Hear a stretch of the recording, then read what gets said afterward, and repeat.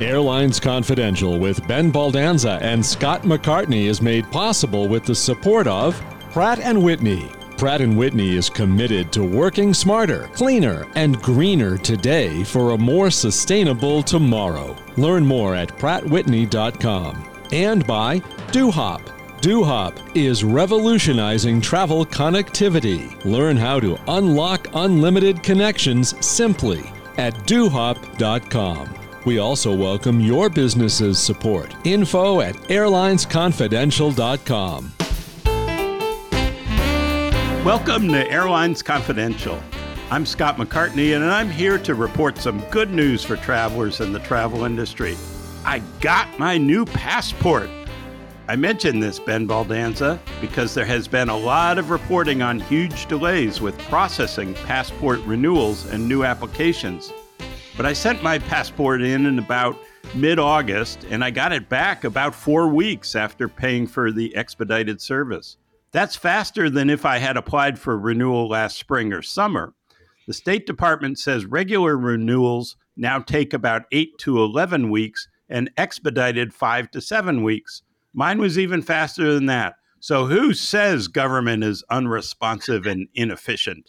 Well, maybe they're scared of you, Scott. But that's great news. The traffic jam for passport renewals was a huge hassle for many.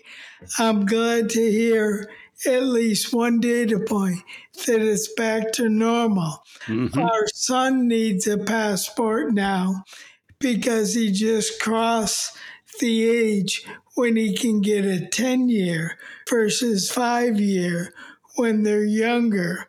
So we have to get him his now. And encouraged by your note, we're going to apply right away. Excellent. Also getting back to normal, in a sense, are airline earnings, and not really in a good way. The revenge travel trend after the pandemic seems to be slowing down, and maybe we're moving into a more normal seasonal patterns. I never liked that term revenge travel. Anyway, it sounded way too negative to me. Mm-hmm. We'll get a better read on that starting this week when Delta reports its third quarter earnings. Delta kicks off the earnings season as they usually do, and I'll be listening closely to what airlines have to say about softening demand. We'll talk more about that with this week's guest, John Heimlich, the familiar chief economist at Airlines for America. I'm with you on revenge travel, Ben. It sounds like a silly term. I'm really looking forward to talking to John. It's an important moment in the financial fortunes of airlines and what's ahead for travelers. And he always brings good information and great insights. Ben, it was a really interesting week of airline news. There were some significant announcements of developments for the future. And I think it's worth highlighting that for listeners because they can often get overlooked. A lot of change is coming. In the gee whiz, really futuristic category, engine maker Rolls-Royce announced that it had successfully pulled off a controlled hydrogen burn in a jet engine. Airbus and Rolls are betting that hydrogen will be the clean fuel of the future for airplanes. And so this is a significant engineering milestone. A modified business jet engine was run at takeoff power, burning hydrogen. Hydrogen burns much hotter than kerosene, which is what jet fuel is. Rolls-Royce said it developed new fuel spray nozzles in the engine that handle the much higher temperatures.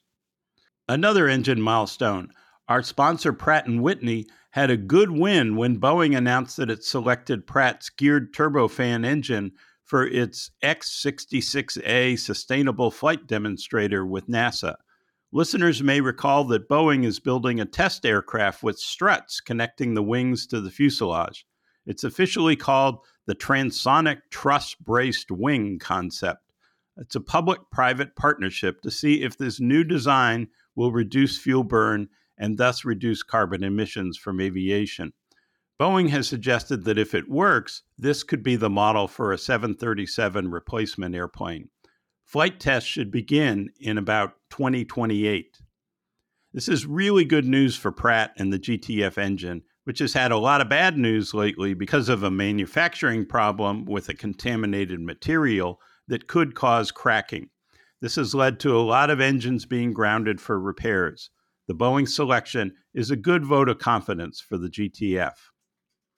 One other futuristic milestone. Boom Supersonic says it has moved to the first level of the FAA certification process for its Overture airplane. That just means that the FAA will begin laying out requirements that it wants Boom to meet for the airplane to get certified. That compliance checklist will be long, and the devil will likely be in the details in terms of what the FAA expects in terms of noise and emissions, as well as the structure of the airplane that will operate at very high altitude. In August, the FAA cleared Boom to begin test flights with a small-scale demonstrator. Boom has orders from United, Japan Airlines, and American. The Overture is designed to carry 65 to 80 passengers at Mach 1.7, faster than the speed of sound, over water. There will be a lot of scrutiny of how loud the Overture's sonic boom is when it goes supersonic, and that's why it would only go supersonic over water, and what emissions are likely for carrying a relatively small passenger load at very fast speeds. You're going to burn a lot of fuel at high altitude to do that. What do you think, Ben? Are you all in on hydrogen, truss-supported wings, and Boom? Which one wins? I'm 2 for 3, Scott. I like the truss-supported wings. I'm eager to learn more about hydrogen, and I'm very skeptical of Boom. It's not that I don't think they're good engineers. I'm just not convinced there's enough of a market for what they do. If you look today, over 92% of all flights flown in the world are under 2,000 miles. So they're competing for a space that's pretty small, real long haul. And the question is, will enough people pay the premium to save a couple of hours?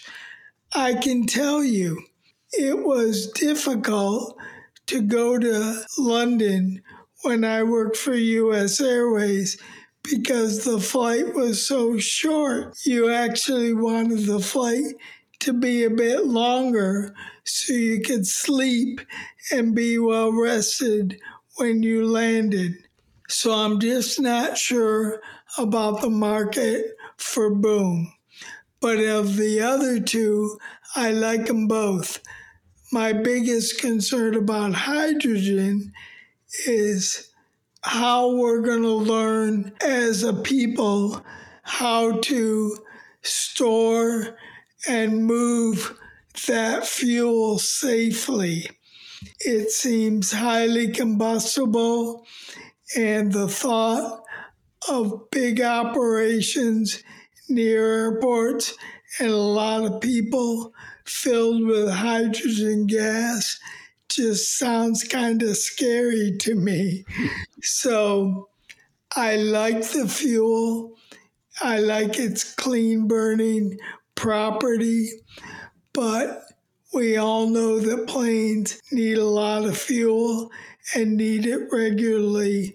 So being able to move it and store it safely, I think, is a long pole in the hydrogen tent. I don't know enough about the truss-supported wings, but I really like the idea. And kudos, as you said, to Pratt Whitney for getting the GTF selected. I hope that means this can be thought of as maybe a turning point for them in getting that engine fully back online. Yeah, it's interesting. You raise great points about all of them. On hydrogen, I'm with you on the safety aspect. You're going to have a very different airplane design to carry a lot of compressed hydrogen, and you have to keep it cool. It's going to be not. It's not just getting the engine to work. It's the whole environment that goes with it. The different airplane, the storage, the how do you fuel, how do you keep from all this becoming a huge terrorist target? Hydrogen has a whole lot of challenges. To me, the trust-supported wing is an interesting idea, but it's an incremental step, right? It's hey, can we save another 10%? It's not can we save 90%. It's can we save 10%? It may be a good interim step. It's not a new design in that sense. Seems like this should have been done a long time ago if it really does save 10 or 20%. But I'm glad it's moving forward. And boom, I think you raised a great point, and I think the environmental concerns and the fuel burn concerns are really the big issues. I think you could see a world where boom could make transoceanic trips much more like going from Chicago to LA. If it was 3 hours, it wouldn't need to be an overnight flight. And probably they would benefit from landing slots in Europe that weren't early morning overnight flight arrivals, right? Because there are a whole lot of those landing slots filled up. But if you could fly in the middle of the day, be there in 3 hours, that might be attractive to a lot of people. But who knows the cost and the environmental concerns? We've seen a lot of backlash of private jet travel on international flights among Hollywood celebrities and all. They fly commercial because of the enormous cost and the emissions that come from just a few people on a jet airplane. It's interesting. I think the airline orders are a bit defensive on this. It's a kind of thing where, hey, maybe we better get our order in case this works, and maybe we better get an order in for the PR of supporting futuristic concepts. But it'd be really interesting to see if these guys ever fly it. I think you nailed it there, Scott. I think United's order was a very political order in the sense that they were saying, we're part of the future, we're looking to the future. I think American ordered it on the lemming theory that if United gets it, we better have it. Yep. I don't know why Japan Airlines ordered it. I'd like to speak to someone there as to how they're thinking about it. Yeah. Well, Japan, you get out over the water very quickly leaving Japan, and they have long distances to cover. So that is one area where it could make a real difference for speeding up travel. Even Japan, Hawaii, for example. Yeah, yeah. One other interesting news item that caught my eye, Scott, Andrew Nacella, a guest of the show at United, said that by 2027, United would have an average of 16 first class seats per short haul departure, up from 13 today and 9 in 2019. United is going strong for premium seats and upgauging its fleet. Nocella said demand for premium seats and paid upgrades continues to grow. There are more reasons for the upgauging too. First, the pilot shortage is forcing airlines to get rid of the smallest planes. Air traffic control problems are also forcing upgauging, especially in New York. So it's interesting to see that all play out in a number like Andrew presented. What do you think about that? Will people pay for this, or will this all be upgrades? No, I think people will pay. I think we've seen that at Delta and others. I think we're at a point where, in some ways, airlines have created this demand by making the coach product so distasteful in the back of the airplane that more and more people feel like they have to pay. And they appreciate the opportunities to pay at an affordable price rather than sort of the past. You want $1,000 for a first class fare for a 2-hour flight? No, thank you. But if you offer it to me for $75 or $95, yeah, I'll take it. So I think that will continue, of course, as the economy softens. If the economy softens, that can certainly change. And then it becomes the free upgrade again. We might see a glorious return of the free upgrade. Wouldn't frequent flyers love that? It's unlikely, but certainly possible. So I don't think there's a lot of risk in that either way. For United, that came out of an announcement of orders for 787s and A321neos. I went back and looked at United's fleet a little bit. It's among the oldest of all the airlines.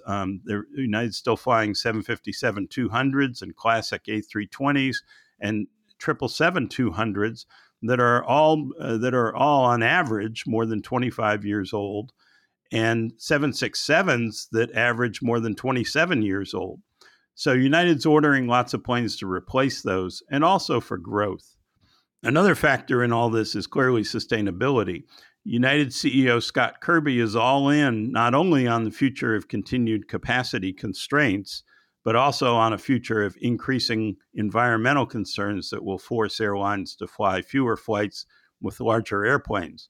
Of course, you could argue that his boom order certainly contradicts that, right?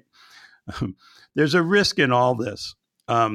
I remember Robert Crandall used to say, you could never have an airplane that was too small. That means if you can easily sell all the seats, you sell for higher ticket prices. The most profitable flights are often the ones where you fill every seat at high prices. If you have a plane too big with too many empty seats, you have to cut prices. And when the economy softens, as it always does, big planes are the worst to have because they cost more to fly. So upgauging may make a whole lot of sense today, but it could look like a mistake someday in a bad travel recession. I think that's right, Scott. But I also agree with you that for now, United's strategy looks right. I think I told you this off the show, but when my sister flew on American from DC to Albany on a small jet, I bought her the ticket, and then it offered me the option to put her in first class for just $39. And I said, for sure, I'll do that. And she sat in first class. The question is, for short haul travel, can they get enough of that? And is all that enough for the real estate versus just having more coach seats? I'm betting for right now, they're making a smart choice.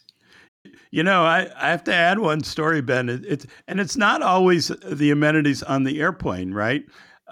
We flew from Tel Aviv to Amman, Jordan, and it's about a 20-minute flight. It's it's a little bit like flying from LaGuardia to Kennedy. And I got one of those auction upgrade offers. So I put in a low bid and I got it. And it was not about the 20 minutes in the airline seat, which, the seat was fine, but it wasn't like you were going to get any great service on a 20-minute flight. But then you got there and you got the royal bus when you landed, and you got the speed line through passport control. And all of a sudden, the amenities on the ground made it worth the $29 or $39 that I had bid for that. We were felt quite smug riding in the King's bus from the airplane to the terminal. For the flights that have those advantages, airlines need to make sure they're marketing that when they offer the upgrade. Yeah, it was a complete surprise to us. Yeah, that's terrific. Well, Airlines Confidential wouldn't exist without the support of our sponsors. We want to thank Pratt Whitney. At Pratt Whitney, the pursuit of more sustainable aviation is foundational, and we just got to talk about that this week. For decades, Pratt Whitney has been at the forefront of revolutionary advancements in aircraft propulsion technology. And by working smarter, cleaner, and greener today, they are committed to supporting the aviation industry in its goal of reaching net zero CO2 emissions by 2050. Learn more about Pratt & Whitney's smarter technology, cleaner fuel, and greener business at prattwhitney.com. And we want to thank DoHop, which is revolutionizing travel connectivity. DoHop is a travel technology provider enabling airlines to expand their networks, offer more connectivity, create additional partnerships, and focus on improving the customer experience with more offers, services, and travel options. Airlines benefit from generating additional revenue, lowering their costs, all while maintaining full customer ownership. Plus, when things go wrong, DoHop works with airlines and offers assistance in helping passengers reach their final destination. A great partner to have in those situations. Visit dohop.com. That's DOHOP.com. John Heimlich is familiar to the Airlines Confidential audience and known throughout the industry for his keen insights and analysis on aviation economics and how the broader economy is impacting the airline industry. He's vice president and chief economist at Airlines for America, where he's been for 22 years. Before that, he spent 5 years at United Airlines in financial planning, financial analysis, and international and regulatory affairs. John, it's an interesting time of transition to have you back on the show. Give us your assessment of the state of airline finances today. It's a pleasure to be back with you, Scott and Ben, and thanks for having me. Interesting times indeed. Good news is I get to use the plus sign a little bit more these days, some black ink, and generally speaking, overall things are on an upswing, of course, continuing to emerge from the recovery and some hiccups. The balance sheets are not quite where they were pre-pandemic. There's not a single carrier by S&P whose credit rating is restored to its pre-pandemic level. However, several are within a single notch of that rating. So, we paid down a lot of debt. Revenues have been strong, but cost creep is the word of the day without too much to be said in productivity. That makes sense, John. Do you have a sense as to how much debt the airlines took on during the pandemic and how long it might take to get back to sort of pre-pandemic debt ratios? Yeah, going into the pandemic, we were at about gross debt of around $105 billion for the 10 largest U.S. passenger airlines. And they added somewhere on the order of, I think, $55 billion in gross debt, or maybe 60, so 160, 165 total.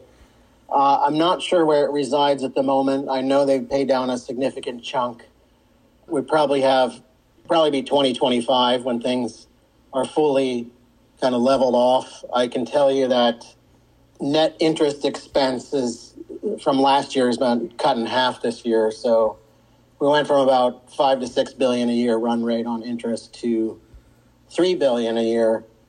And part of that, somewhat ironically, is that because they have high cash levels because of all the money they borrowed, the higher interest rates, they've actually generated interest income on the cash they have, which has helped offset some of the debt-related interest expense. So that's where we are.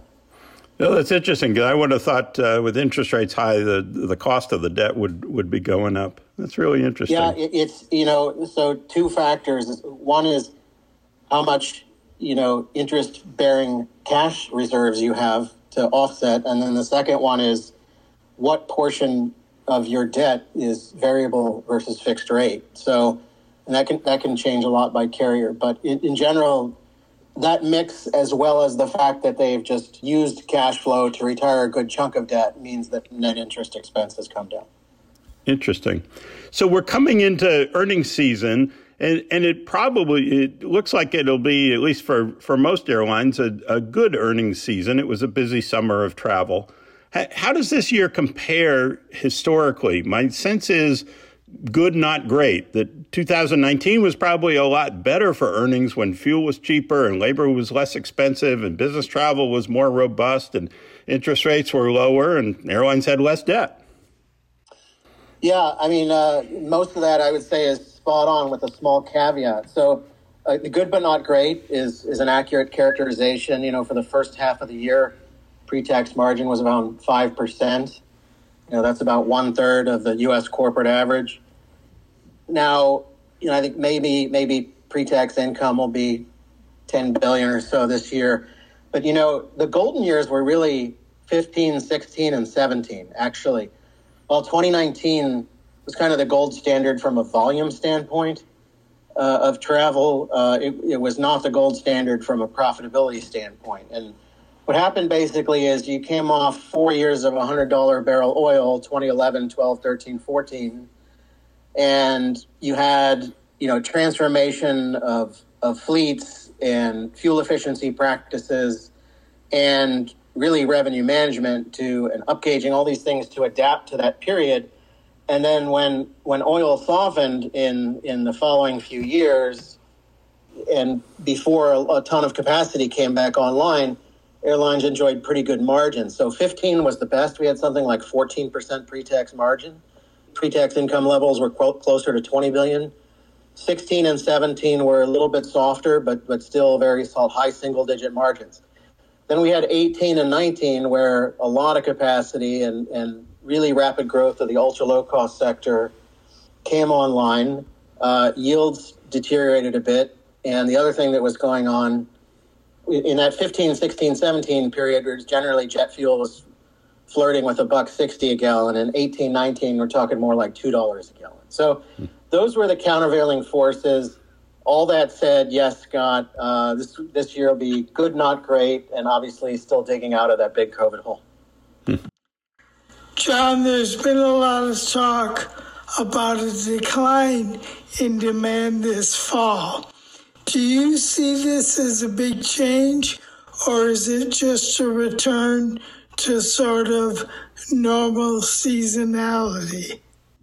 Yeah, a great question, Ben. There's been a lot of talk about it and some speculation, but it's generally been limited to, I think, the lower fare clientele and probably a portion of the population that's a little more feeling the pinch from some inflationary forces, maybe the return of student loan debt payments and kind of the back to work, a little less travel flexibility. We've heard from several carriers also that demand remains quite strong, especially international, premium economy, those sorts of things, and even controlled for some of the same markets like Cancun. We hear different things from different carriers. So we are not, I just got fresh data from TSA this morning for the month of September. TSA screened passengers were 6% higher in September than they were in September 2019. That's the best month on a year-over-19 basis I've seen.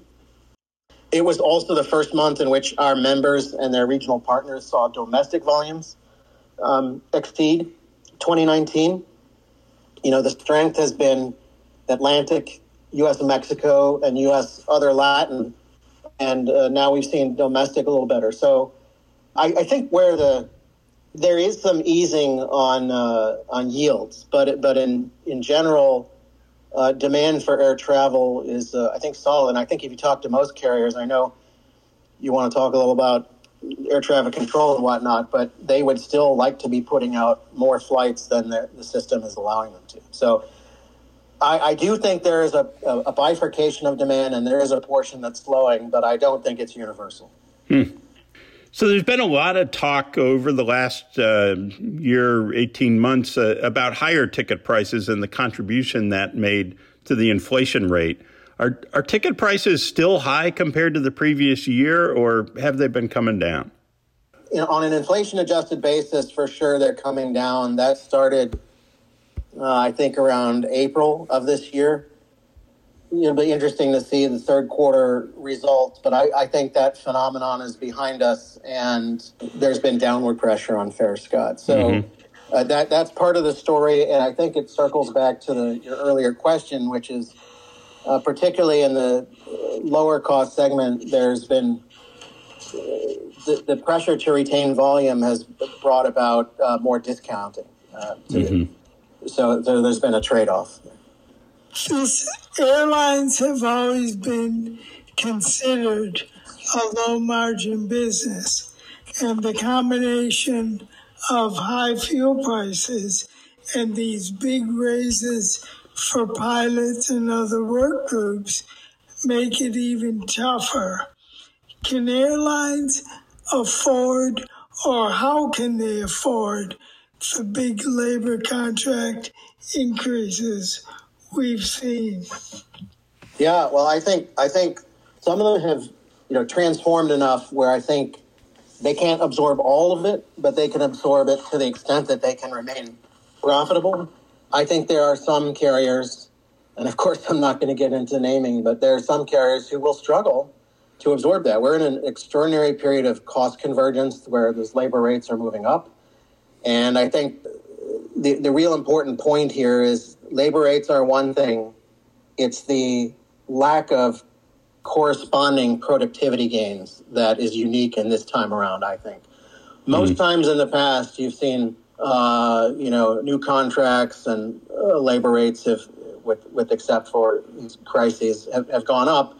But there have been some time the productivity or work rule benefit, and that just didn't appear in this round. And that spans really all carrier segments. And, we're in a period of, trying to retain a skilled workforce. So there's constant pressure to do that. And then we're also, competing on a sort of workplace flexibility, sick leave, vacation, all those things with other employers. So, that's a challenge. I think it will be a challenge for some carriers far more than others. So that's why I think the non-labor activity on the cost side of the P&L and bets on the structure of demand are going to be so important.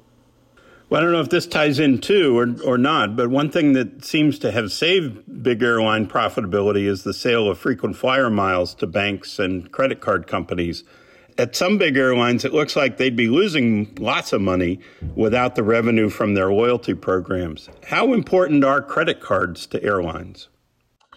Yeah, so I don't have a quantitative answer for you, and that's always a tough one. Even the top equity analysts often debate that answer, but we know that they're an important source of cash flow and a tremendously important source of loyalty to keep that spending coming and to keep it spending toward that brand. And if anything, you see they've diversified their partnerships with Lyft and Uber and hotels and grocery stores and Starbucks and the like. So that's definitely an important source of revenue, a way to keep a loyal premium customer base. And that's why we've thrown our hat in the ring in this Credit Card Competition Act legislation to make sure that doesn't go away and people can keep their points going. John, you have the best crystal ball I'm aware of. So what's your outlook for the rest of the year and into next year? Are you thinking about a recession or at least a travel recession? I appreciate your comment. I don't know if I have the best crystal ball, but I don't anticipate a travel recession. I think the rates of growth may slow a bit, and maybe we're around the corner from that. But at this point, I think we'll have as much or more volume, at least next year. We still have this, I think, structural gradual return of corporate, not necessarily to its pre-pandemic levels, but there is business travel that's still coming back. We still have some international tailwinds. I think there is some perhaps exhaustion of the revenge travel and some of the domestic, but it's not something that keeps me up at night.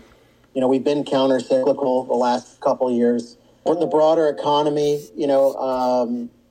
I don't necessarily think we'll have a recession. I think the first half of the 24 could be a little bit weak, but I think by the time we get to the second half of the year, we'll be in decent shape. I think one of the things that gives me the most hope is that, one, consumers have really been relentless, broadly, U.S. consumers, not just air consumers, have been relentless in their spending in the face of higher interest rates and inflationary pressures. Now, again, that rate of growth could slow.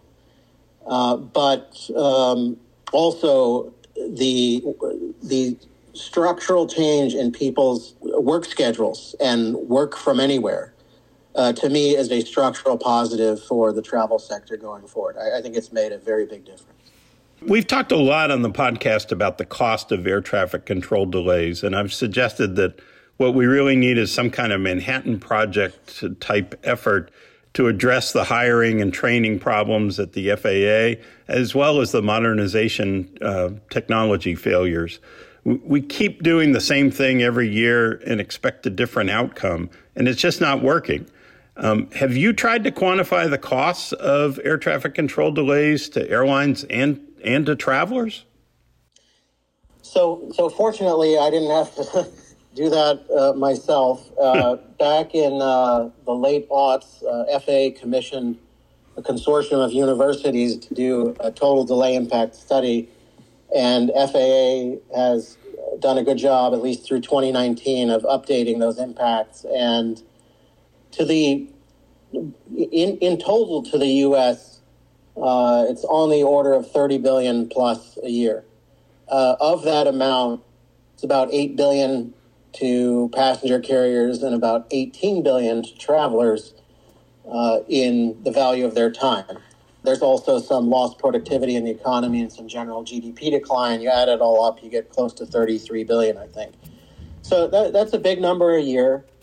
We know it matters. We know it also matters in terms of not just time savings, but fuel and crew and emissions and things we all care about. And, you said it well. It's kind of the perennial discussion. I'm hoping that we see some progress here in the next couple of years. But as you know, in the confirmation hearing for Mike Whitaker, should we open another air traffic control academy? And how fast do we need to hire to offset attrition and account for that? So we've got a ways to go. And, what you see is that the carriers continue, driven by a number of factors, but I think airspace constraints are a big one. They continue to upgauge and will lean toward accommodating demand that way rather than through increased frequency. So we've got a ways to go. Right. I don't know if the model takes into schedule changes, but we've seen airlines forced to make schedule cuts in the New York area, and you just mix that in, and that $30 billion, I think that's more than what the current FAA budget is. We could save a lot of money with some attention to the FAA. Yeah, and unfortunately, they only get about $3.5 billion a year in their capital budget, known as F&E, or facilities and equipment, and I think that's a sadly low amount to not just upgrade their building footprint, their hardware and software, but also just to maintain it. Yeah. I think that's just a weak capital budget. And as you mentioned, the staffing needs, the training, and really luring folks who, grew up with iPads and then are dealing with a lot of paper-intensive processes once they get to the job. It's hard to lure those people into the workforce. Yeah. You can see highways and see potholes and know when it needs repair. You can't see the airways, and I think that hurts us. Yeah, that's one irony of air travel for sure, except I guess you can kind of see them when you're sitting on the tarmac waiting for your departure cue. Yeah, that's right. Well, before we let you go, John, what do you see as the biggest economic headwind right now for the industry? And is there a tailwind we can be excited about? Yeah, I think on the headwind side, we've covered them. It's like so many other sectors, how do we rediscover productivity gains in the coming years? It is great to reward and retain workers, but of course, and it's not just about labor, but in all facets of the business, whether it's bag drop or crew repositioning, how do we leverage technology and the like to, operate more efficiently, get the most out of the assets we have? And very much related to that is, of course, aircraft utilization and crew utilization tied to air traffic control. And I think that's our other big headwind is how do we accommodate the demand out there as efficiently as possible with all the constraints? And I think in some of the aircraft orders, you see how carriers are attempting to wrestle with that. But some are just being forced to operate a smaller schedule than they would like to. We've heard different comments about Newark versus Dulles in that example. On tailwinds, I think people still forget how recent some of the international border reopening is in terms of COVID protocols. And it was only, I think, last August that the South Pacific started to open up. And then in October that Canada, Japan, Hong Kong, and some other parts of Asia started to open up. And I still think there's plenty of runway there. The strong dollar, I think, has been, of course, very favorable for U.S. point of sale and U.S. citizens traveling abroad. It's been a challenge, especially coupled with the weaker Eurozone with residents coming here. There's a big disparity in the direction of travel. And then the other, so more runway in international and premium economy alike. And I think the other tailwind, which I said is more of a structural positive, is I really think we've settled at, somewhere closer to 30% of days worked from home across the U.S. population rather than, I think it was something like 7 or 8% pre-pandemic. And the people, hybrid workers, it turns out, have the highest incomes. So have money to spend, have time to travel is a great combination for the travel sector.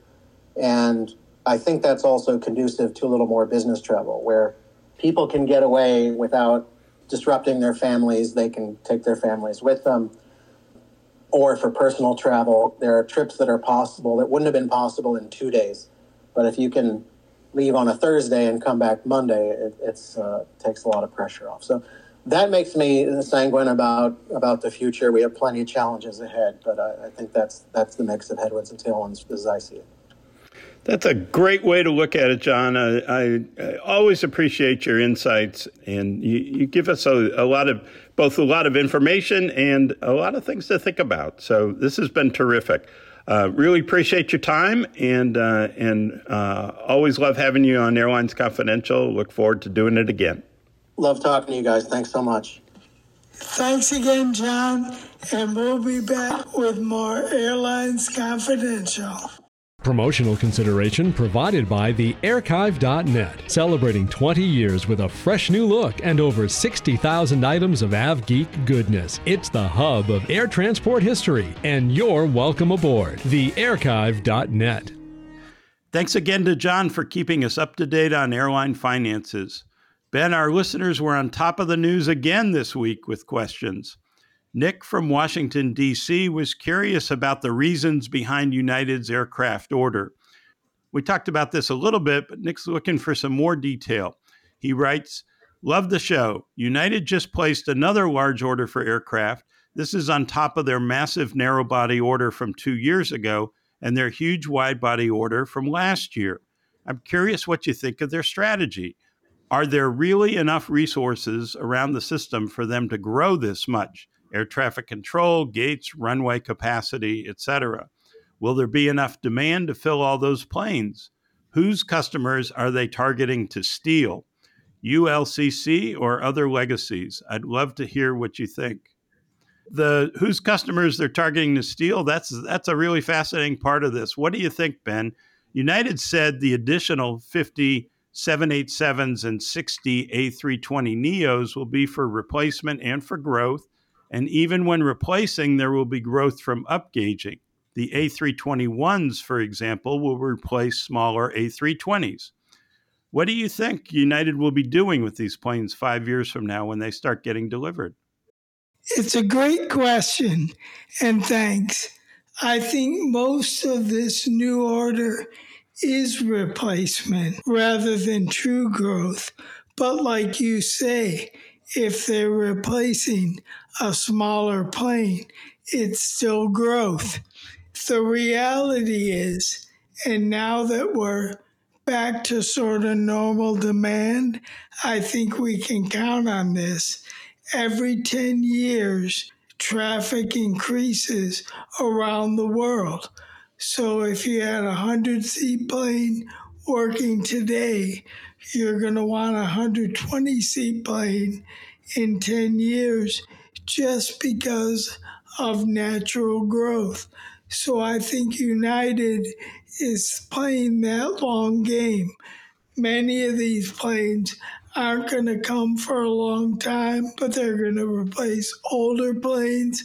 They're going to be more fuel efficient, more sustainable, and give them the increment in capacity that's smaller than an entire new airplane.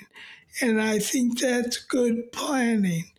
So I'm not so worried about the resources being available because I think it means today when they have a 150-seat plane pulling up to the gate, eventually it'll be a 180-seat plane, but they won't need a new gate for that. I'll take it a little farther, Ben. I think I would be worried if I were American. I think this is targeted at American in some really subtle ways.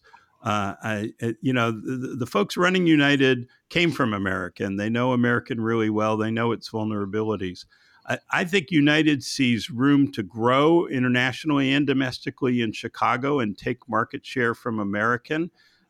There's, long term, 10 years from now, are we going to have two major airlines hubbing in Chicago? I don't know. Somebody may win that battle someday. And I think United's ahead in the game. American has lost or is losing hub battles in New York and Los Angeles. And I think United senses Chicago might be next. I think there's also room to grow for them on the East Coast, both with Dulles and with Newark. And I think if Americans had trouble in New York and wanted the JetBlue alliance very much so it would have feed for its international flights. Without that JetBlue feed, it may be tougher and tougher for American to fly from Kennedy. We've even seen some apparent switching to Philadelphia, where that may be their East Coast strength. But I think United sees opportunity in New York and Chicago with this. I think you're right. I also think they may have Southwest in their crosshairs. A couple of years ago, when they got rid of change fees, I think that was very targeted at Southwest. Yeah. What they said to the world is, we can match Southwest frequency, we can have a better frequent flyer program, but we're harder to use because of change fees, and they got rid of that with the stroke of a pen. Mm-hmm. When you look at United's network, Chicago, Denver, Houston, they're very exposed to big Southwest operations. So bigger planes and 16 premium seats per departure, I think, are aimed at them also. Very interesting. Yeah. Well, here's a question for you, Scott. Tim from Southern California says, "Hi, I'm a longtime listener to the podcast and enjoy your insights into the airline industry. I have a question about fleet planning. Many major airlines operate both the 787 and the A350 on their long haul routes. I know there are significant advantages to a common fleet type, such as economies in maintenance, training, and crew scheduling. So, why do so many airlines split their fleets between planes with the same capabilities? I can speculate it may be for negotiating leverage with suppliers or perhaps risk mitigation in the case of reliability issues with one of the manufacturers or the engine suppliers. These are really expensive planes, and if you make the wrong bet, you could really be at the short end of the stick. Yet other airlines are also successful with a single plane type. What do you think about this, Scott? Ben, I think in many cases there are differences in the size of the 787 and the A350 that airlines are ordering. They're not necessarily as interchangeable as you might think. The largest variant of the A350 has been very popular, and it offers more seats than the 787. The A350-1000 can carry up to 410 passengers in a three-class configuration, and it can be used short haul or ultra long haul. Boeing says the 787-10, its largest variant, carries about 330 passengers. Airlines have gotten very good at tailoring seat counts with market demand on long routes, hub to spoke stuff. That's the beauty of both the 787 and the A350. They can handle a lot of point-to-point flying. An airline may order both so it can precisely target demand in each of its markets. Remember, too, that 787 deliveries started 4 years before the A350. Airbus had to redesign the airplane after criticism from major customers that it didn't measure up to the 787. And they came back with a good product. Some airlines may have committed to the 787 and then found the need for the new, wider A350. Tim's correct that airlines like playing the two airplane makers off each other to get better pricing and also to deal with order book issues. If Boeing can't get you the 787s you need at a certain time, maybe Airbus can supply A350s on a better schedule for you. If you don't like the price on 737s, build your fleet with A320s and 737s, and then you'll get better pricing on future orders because the manufacturers know they may lose out to the other guy. I remember when American cut an exclusive deal with Boeing. American was only going to buy Boeing, and Boeing promised its best pricing worldwide. But that didn't work. American found it really needed Airbus planes. With Boeing, unless you fly all 737s like Southwest, there really aren't a lot of savings from commonality. Pilots have different type ratings, engines are different across different models. There's just not a lot of commonality between a 737 and a 777 or a 787. One other factor, mergers. Many big airlines were formed by mergers, and they have very different fleets that have been combined. Alaska Airlines recently went back to all Boeing after flying Airbus planes acquired from the Virgin America deal. But many airlines can't undergo that expensive refleeting. So they're stuck with a whole hodgepodge of planes. What am I missing, Ben? That's all good. There's one other possible solution.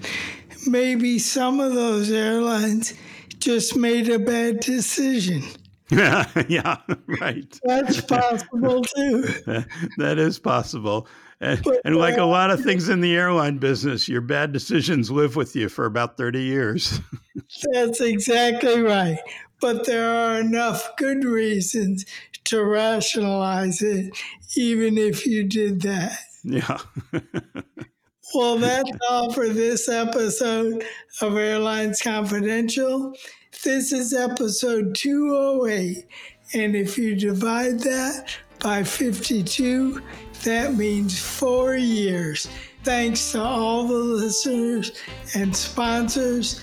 And thank you, Scott McCartney. And thank you, Ben Baldanza, for creating it and sustaining it for 4 years. A wonderful achievement. And it's been, I think, a delight for many in the industry and many travelers around the world. Thanks. See you next week. This podcast is produced by Mass Media. Info@massmedia.net.